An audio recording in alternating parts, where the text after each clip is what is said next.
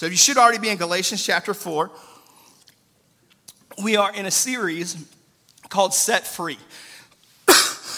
This series walking verse by verse through the book of Galatians, where we are discovering what has happened, what has transpired for this group of churches in Galatia, that they have wandered away from freedom that Jesus paid for them to have, and have embraced religion, have embraced tradition, have embraced legalism once again. As we are at the halfway point of the series, this is week 6 of 10 weeks, so we're just past the halfway point. I want to reiterate what we said at the beginning, what we believe about this book right here. Why do we do this? Why do we go verse by verse through the Bible? Why is this something that every year we take a few weeks to do? Because we believe that the Bible is the written word of God. We believe this thing is the written word of God. We believe that it is written by men, by people, but divinely inspired. What that means is that the Holy Spirit moved upon people to write these words, to pass it down. We believe that it is historically true, so the claims that it makes about history actually happened. We believe it's generationally relevant. So it's not just a book that was written 2,000 years ago for people 2,000 years ago, but it relates, it applies, it's impactful for us today. We believe it's spiritually vital, that it is impossible to lead a successful, victorious life as a believer without access to the Word of God, without feeding on this and allowing it to speak into our lives. Most significantly, we believe this is the story of God. These are His works, His plans, and His love in our world. So with that context, with that preface, let's turn to Galatians chapter 4. We turn into the second half of this book, and Paul's tone is going to change slightly as we get into chapter 4. His focus is going to change slightly. At the end of chapter 3, he was talking about this concept of the Old Testament, that basically what had happened here in Galatia is these Judaizers, is the theological term for them. These people who were Christians, but they said, hey, we need to return to Judaism. Like Jesus is good, but he's only part of it. We need to do the Jewish feasts. We need to do the Jewish customs. We need to do the Jewish practices. So these Judaizers had come into the church and started adding all this stuff to the freedom that Jesus had given them, and saying, hey, this is the true religion. This is the true way to get to God. And so Paul says the Old Testament was good, but it was given to us just as a guardian, just as something to watch over us while we were juveniles, while we were maturing, and Jesus has come to ultimately set us free. That the Old Testament is not the source of that freedom. Ultimately, what we discovered is the Old Testament shows us our need for a Savior, and it also points to that Savior. It shows us who that Savior ultimately will be. So in Galatians chapter 4, Paul says this. He says, what I am saying is that as long as an heir is under age, he is no different from a slave, although he owns the whole estate. And that might seem like a really ridiculous statement on its face. He's not saying an underage child is a slave. What he's saying is he doesn't have the freedom that an adult has. Right? Did any of you have those parents where it was like, yes, I was a slave? Like those extra strict parents. Some of us know what that's like, or you may have felt like that at some point in time. Some of us maybe weren't blessed with parents who were very involved in our lives at all, and maybe it would have been beneficial for us to have some more restrictions, to have some more parental boundaries and guidelines. But Paul says, look, a child doesn't have the freedom that an adult has. So he's saying under the Old Testament, you didn't have the freedom that we have now. You weren't yet set free. Verse 2, he says, the heir is subject to guardians and trustees until the time set by his father. Did you have any things set for you by your dad, by your parents, that, hey, at a certain age, at such and such an age, you can do this? Man, I looked forward to this. I know one of mine that's absolutely ridiculous as I look back upon it now. When I was like about 14 years old, I decided I wanted an earring. And I really wanted an earring, and my dad is like a Marine, he's a man's man. He's like, my son ain't getting no earring, right? And so the rule they put in place was I could not get any piercings until I was 18. That at 18, hey, we'll allow you to make that decision if you want to. And I'm sure they prayed and believed that, hey, this is a phase and he'll be done with it by the time he gets to 18. But to my parents' chagrin, at 18 years old, on my birthday, I went and got my left ear pierced. And I thought, hey, that was all I'm going to do. I don't want anything else. I'm just going to pierce my left ear. But it didn't take me about 6 months from there that I decided, you know what, that's not enough. And I got my right ear pierced as well. And then I started just wanting piercings of all kinds. I don't know if it was the attention. I don't know if it was rebellion. Or, it was like my parents thought it was demonic. I don't know what that was, but I ended up getting my tongue pierced. I had plans to get my labret pierced and my eyebrow pierced. And finally, I realized if I didn't stop, I was going to be that person you see at the airport with like 27 holes in their head. And this probably wasn't very healthy for me. So it was a phase. I did grow out of it. Mom and Dad, I have no piercings currently. You can thank God for that. But I looked forward to that day at 18, I could do this. Right? Most of us probably had something that we looked forward to, or maybe right now as a younger person, something you are looking forward to. When I get to such and such an age, I can do this. I can stay up until this bedtime, right? I can get this bigger allowance. I can drive. I can have this freedom. I can go to the dance. I can date. Whatever it might be, there's some level of freedom that often comes with an advanced age. And Paul says, look, as a child, you don't have that freedom. But when you reach an age of maturity, you are granted all of those things. As an adult, if I wanted to go get whatever piercing I could, I would not have to answer to mom and dad. I would have to answer to my wife. So that's a different level of authority that I am now under. But that is a freedom that I now have. He says, look, when you're a kid, you are in some sort of bondage. You don't have full and total freedom. Verse 3, he says, so also when we were underage, we were in slavery under the elemental spiritual forces of the world. But when the set time had fully come, God sent his son, born of a woman, born under the law, to redeem those under the law, that we might receive adoption to sonship. Everybody say sonship. Say daughtership. The implication here, right, is that we would be adopted into his family. We would be made sons and daughters. There was a time where we were not free. There was a time where we were in bondage to sin. We were in bondage to the law. The law stood and had us condemned. But because of Jesus, because of his sacrifice, because he died in my place, because he took those nails for me, now I've been allowed to be brought into the family of God. Have you ever brought somebody into your family? Maybe you opened up your home and allowed somebody to live with you. Maybe your kid just had like a best friend, and that best friend was like an honorary member of your family. They went on vacations with you. They called you mom or dad. Like they were just like that extra bonus family member, right? I think that's a beautiful thing. I had a family, in fact, many of you met last year, Brandon Philbeck and his wife Tammy, some missionaries that we support. Brandon's family adopted me in high school. They embraced me as their own. This is how you know you've been fully embraced as your own. When you go to your friend's house and you can open the fridge without asking, right? That's when you've been adopted.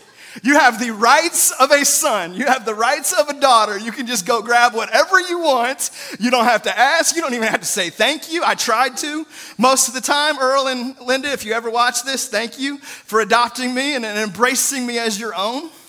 There's something powerful about adoption, isn't there? Saying like you weren't born into this, but we're bestowing it upon you.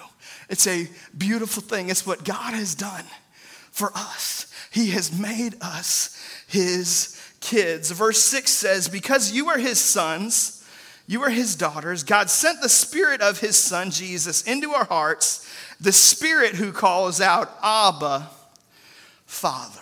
The word Abba is frequently translated as daddy. It's a term of endearment for a dad. It's actually comes from an Aramaic word, which ultimately comes from a Chaldean word. For father, but it has a personal connotation to it. It's not just the role of a father, it's the embrace of the father. I've got a 4-year-old and a 3-year-old who have started calling me daddy.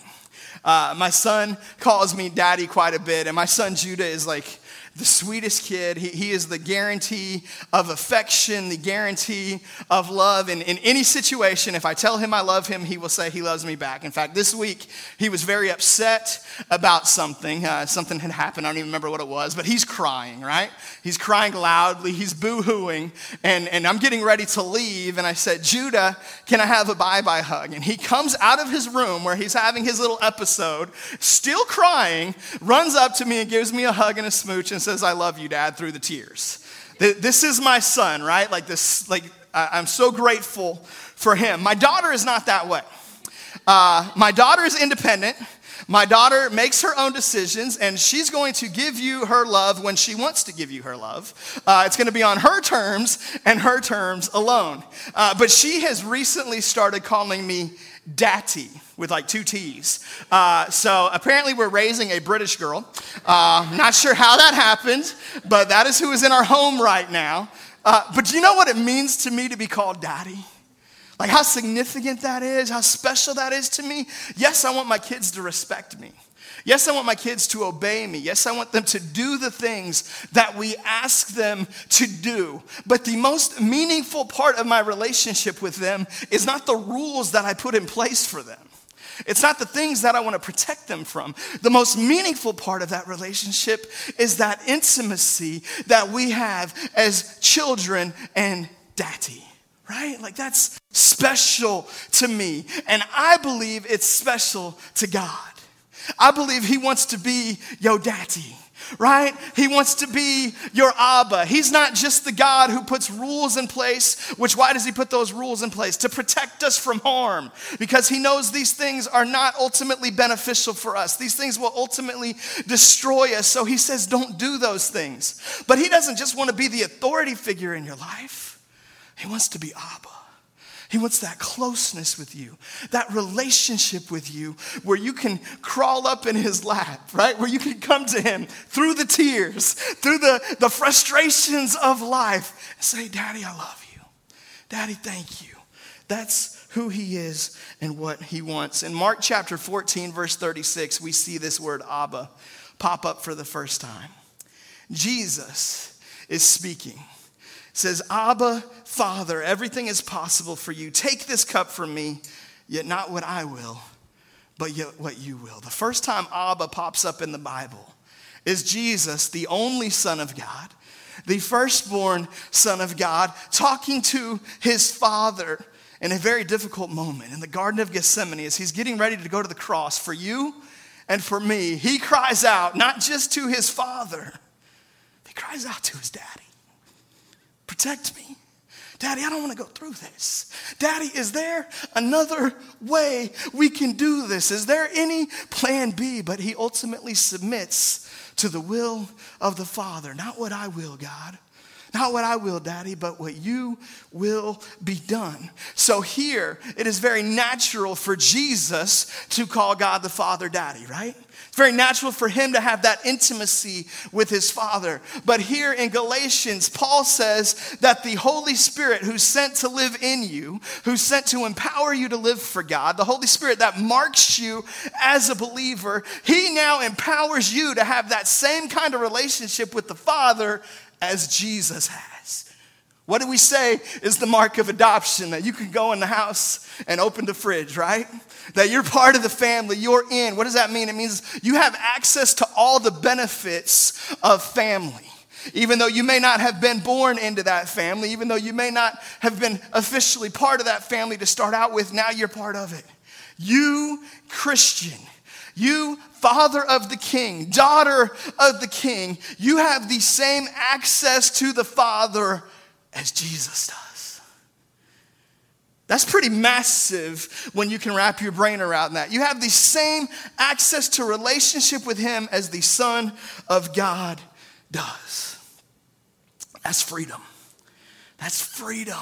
You've been set free to have this intimacy with God who used to be distant. There used to be a veil. There used to be separation between God and man. But because of Jesus, now we can come near and have access to him. Verse 7, he says, so you are no longer a slave. If you're taking notes today, you need to write that down. You are no longer a slave, or you can make it personal. I am no longer a slave. You are no longer a slave. He says, but God's child. And since you are his child, God has also made you an heir. So you are no longer a slave, but now thanks to Jesus, you have been made a child of God. You are God's child. That is who you are. That's core identity. You got to wrap your brain around it. You got to believe it. You got to access it. So write down you are no longer a slave, and then write down you are God's child, or write down I am God's child. That's so fundamental to our identity as a believer. You've got to grab a hold of it. Verse 8, he says, formerly, he says, there used to be a time when you did not know God. You were slaves to those who by nature are not gods. So we were slave to something less. We were a slave to sin. We were a slave to the law. He says, but now that you know God, or rather are known by God. So not only do you know God, but God knows you. That's pretty cool, isn't it? Like, it's one thing, like sometimes you might see somebody, some celebrity, and man, you're obsessed with them, with that athlete or with that singer or musician or that reality star, God forbid, whoever it is, where you know the details of that person's life, right? You know where they're from. You might even know like their family's names. You know a lot about them, but they don't necessarily know you. And so you might one day actually have that dream come true and you bump into them somewhere. And you freak out because, oh my gosh, here they are. This is this person that I've looked up to for so long. And you might call out their name, and they might even hopefully be gracious to you and sign an autograph and take a selfie and give you the opportunity to have that dream come true. But they don't know you. They don't know the details of your life. They don't know your family. They don't know anything about you. You know them, but they don't know you. Here's the beauty of our relationship with God. You know him, but he knows you. Isn't that awesome? He knows what's going on in your life. He knows your struggles. He knows your pain. He knows your weaknesses. He knows your sin. And he made you. He created you. He sent his son to die for you anyway.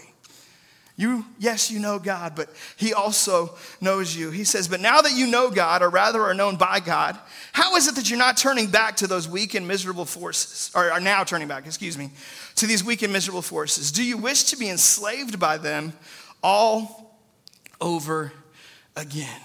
It's like, man, you've been set free from law. You've been set free from religion. You've been set free from legalism. And yet now here you are going back, returning to that slavery. One of the things that encourages me so much in my faith, one of the things that I'm so grateful for, is Jesus didn't just die to forgive me of my sins. Jesus died to set me free from my sins. Do you see the difference there? Like, it's one thing to be forgiven, and to be forgiven is incredible. But he didn't just die that I could be forgiven. He died that I would actually be set free. That sin would lose its power in my life, that it would lose its pull on me. We can go back into the Gospels, and in multiple places we see Jesus heal somebody, and as he's healing them, he says this. He says, your sins are forgiven, right? This is before the cross. He hasn't died yet. So he's able to forgive sins. He didn't have to die to forgive our sins. He could forgive sins, but you know what he couldn't do? He couldn't set us free from our sins until he died. The death and resurrection of Jesus was when Jesus was able to die. It says that he descended into hell while he was dead. He went and fought the enemy, and he took the keys to sin and death. He won victory for us. So not only now am I forgiven of sin, but I'm free from sin. That's huge. That's massive. That's significant. Sin has no power in your life except the power that you give it. Except the power you allow it to have. So Paul says, why would you go be enslaved by something again that you've been set free from?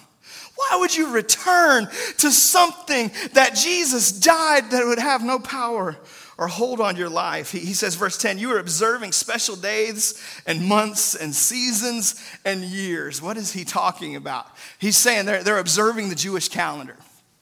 These Judaizers have come in and they've said, look, if you want to know Jesus, you got to do all the stuff the Jews do. So you got to get circumcised. You got to do this, you got to do that. You got to do these festivals. You got to celebrate these holidays. You got to honor this stuff. Paul is not against those holidays. Some people take this verse and be like, you shouldn't celebrate Christmas. You shouldn't celebrate Easter because Paul says you shouldn't be observing any calendar. That's not what he's saying. If you know Paul, Paul observed those things himself. Paul's not saying there's no value in having a calendar or observing these holidays. He's saying if you're doing those things because you think that makes you right with God, you're missing it. Right? If you think, hey, I can show up to church on Christmas and Easter and I'm good to go, there's no value in that. Right? It's Jesus who makes you good to go. It's not celebrating Christmas and Easter. Those things have no value in and of themselves. What's the value of them? Is that they allow me to see Jesus for who he is. They remind me what Jesus has done. If you know City Church, we're big Christmas and Easter people. In fact, we already got our first Christmas Eve planning meeting on the schedule. It's on the calendar. It's coming up. We're about to do it. We're excited for that. We believe in those things, but Paul says, look, don't believe that those things have the power in and of themselves. Jesus has the power. He's the one. Verse 11. He says, I fear for you that somehow I have wasted my efforts on you. You ever felt like your efforts on somebody's behalf are wasted? You got a kid who isn't serving Jesus. You're like, man, I've done so much. I've poured out so much. And it just seems like my efforts are wasted. A sibling, a parent, a spouse, somebody who's valuable to you, somebody who means something to you, maybe a coworker that you've been reaching out to for like years and years, and it just seems like nothing will penetrate their heart. Paul has this moment of transparency, this moment of honesty, and he's like, man, I'm afraid I wasted my time. I pointed you to freedom, and yet you've chosen something so much less than freedom. But here's what I love about Paul's example here. I love that he can identify with that frustration that we may feel that we've wasted, but he didn't stop. He's still pursuing the Galatians. He's still praying for the Galatians. He's still going after the Galatians. He doesn't say, look, I feel like my effort's been wasted. He doesn't allow his feelings to dictate his actions. He's honest with his feelings. He owns his feelings, but he says, I'm going to do the right thing for you, even though I feel like I'm wasting my time. And sometimes I get up here and man, I'm preaching and I can just see the light bulbs going off and I can see people connecting and I can see people, man, engaging with the word of God. And then sometimes I do this and I'm like, man, I feel like everybody could fall asleep right now. Right? It's like I feel like I'm wasting my time. But you know what? I'm going to preach my butt off anyway. I'm going to do my best anyway. Because I believe that even though if it feels like it's wasted, that something is depositing. That the Holy Spirit is speaking, that he's at work and he's doing something. If you're frustrated today and you feel like your actions on somebody's behalf are wasted, don't lose heart. Don't give up. Verse 12, he says, I plead with you, brothers and sisters, become like me, for I became like you. What's he talking about? Paul was a Jew. And as a Jew by birth, as a Jew by faith, the law forbid him to interact with Gentiles. The law of Moses forbid him from having these interactions with Gentiles that he had to have in order to point them to Jesus. So he says, I became like you. I abandoned that aspect of my identity, of the way that I was raised, of the things that I was taught. I became like you. And he says, so now I plead with you, become like me. In the same way that I turned aside from that stuff that was less than Jesus, that stuff that was there for a season, but that there's no freedom in it. In the same way I turned aside from that, now I want you to follow my example. Become like me, leave that stuff in the dust. And then he says, you did me no wrong. He transitions into this season. He's going to spend the next few verses talking about his personal relationship with the Galatians. He begins to point to the things that they did together, to the things that they've experienced together. He says, look, I believe in you guys. I see something in you guys. Man, when I was there with you, you didn't do anything wrong. You treated me so well. In fact, he's going to go on to tell us how well they treated him. He says, verse 13, as you know, it was because of an illness that I first preached the gospel to you. We don't know the full story of this, but somehow Paul had gotten sick And maybe he was supposed to go further. Maybe he had another destination in mind, but he had to stop where he was at because he was sick. And so God used that illness to bring the gospel to the Galatians. We don't know all the details, but he said it was because of an illness that I first preached the gospel to you.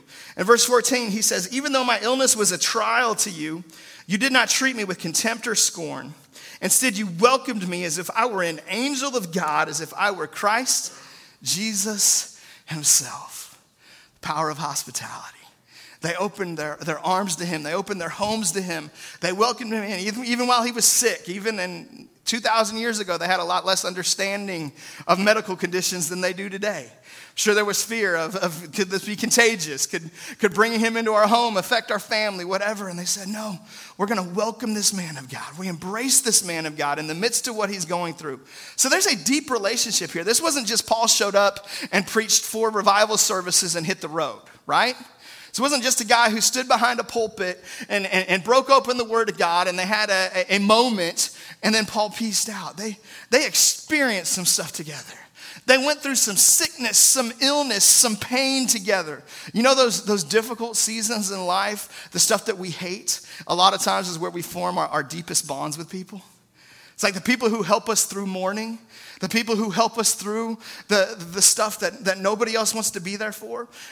When my parents were when my mom was pregnant with me, not my parents were pregnant, Dad was not pregnant. When my parents were pregnant with me, they took the roof off of their house in Seattle to add a second floor. Homemade, do-it-yourself, add a second story project. It was the middle of July, and as they took the roof off the house, it flooded. And so this massive just destruction, thankfully some con man insurance agent had sold my dad flood insurance. And so they were covered, which they shouldn't have been. It was like insurance nobody ever needs, but they needed it. So God was good and protected them in this. But we actually had to live in a hotel. I say we because I was there, even though I wasn't out of the womb. We believe that I was alive.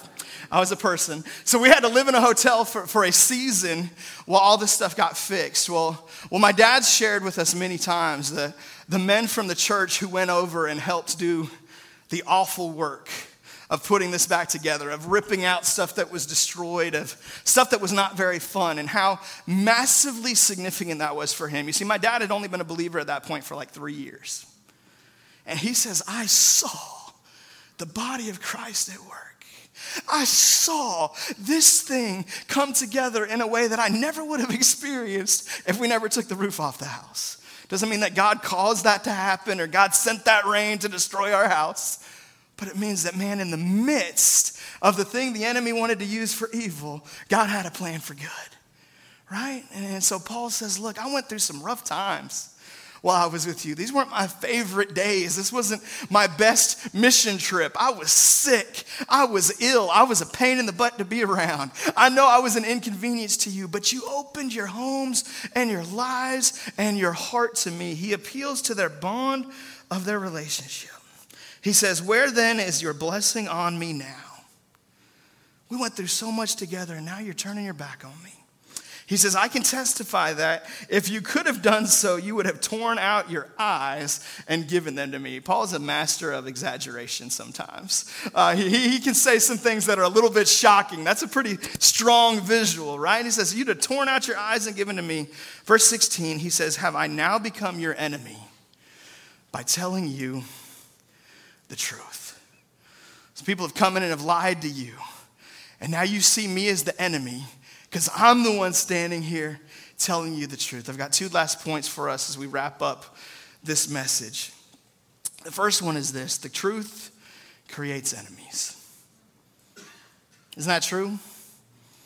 The truth creates enemies. This week, Mario Lopez makes this statement that it's dangerous for parents of a 3-year-old who says, hey, I think I'm a boy or I think I'm a girl, to start treating that child like this opposite gender, to start celebrating them as transgender at 3 years old. He says, look, that's dangerous. The kid doesn't know who they are yet. I've got a 3-year-old. Some days she thinks she's a dog. Some days she thinks she's a baby. Some days she thinks she's British, right? Like, she's 3. She doesn't know who she is. He says, look, it's dangerous for parents to start reacting to this and to overreact to this and set their kid on a course for destruction and failure. And you know what happened? Man, the whole media backlash against him. The whole world has come out. He's just blasted on Twitter. That's AC Slater, man. I grew up on Saved by the Bell. That's my boy, right? And you know what? He's right. That's a dangerous thing for a parent to start acting like the thing that their kid says at 3 years old is really who the kid is. The child doesn't know who they are at 3 years old. The truth creates enemies. It doesn't mean we don't stand for the truth. Paul says, look, you're starting to treat me as your enemy because I've spoken truth to you, and I'm not going to stop speaking truth. I'm not going to start telling you what you want to hear so that you like me, because I love you too much for that. The truth creates enemies. And know this, church, a friend stabs you in the front. Somebody who really loves you, somebody who really cares about you, they're going to tell you the truth to your face, even when it's not something you want to hear. Man, that's one of the greatest things, when you have somebody who loves you enough to say, hey, here's the situation, and to stab you in the front. So know that the truth will create enemies, and a friend will stab you in the front.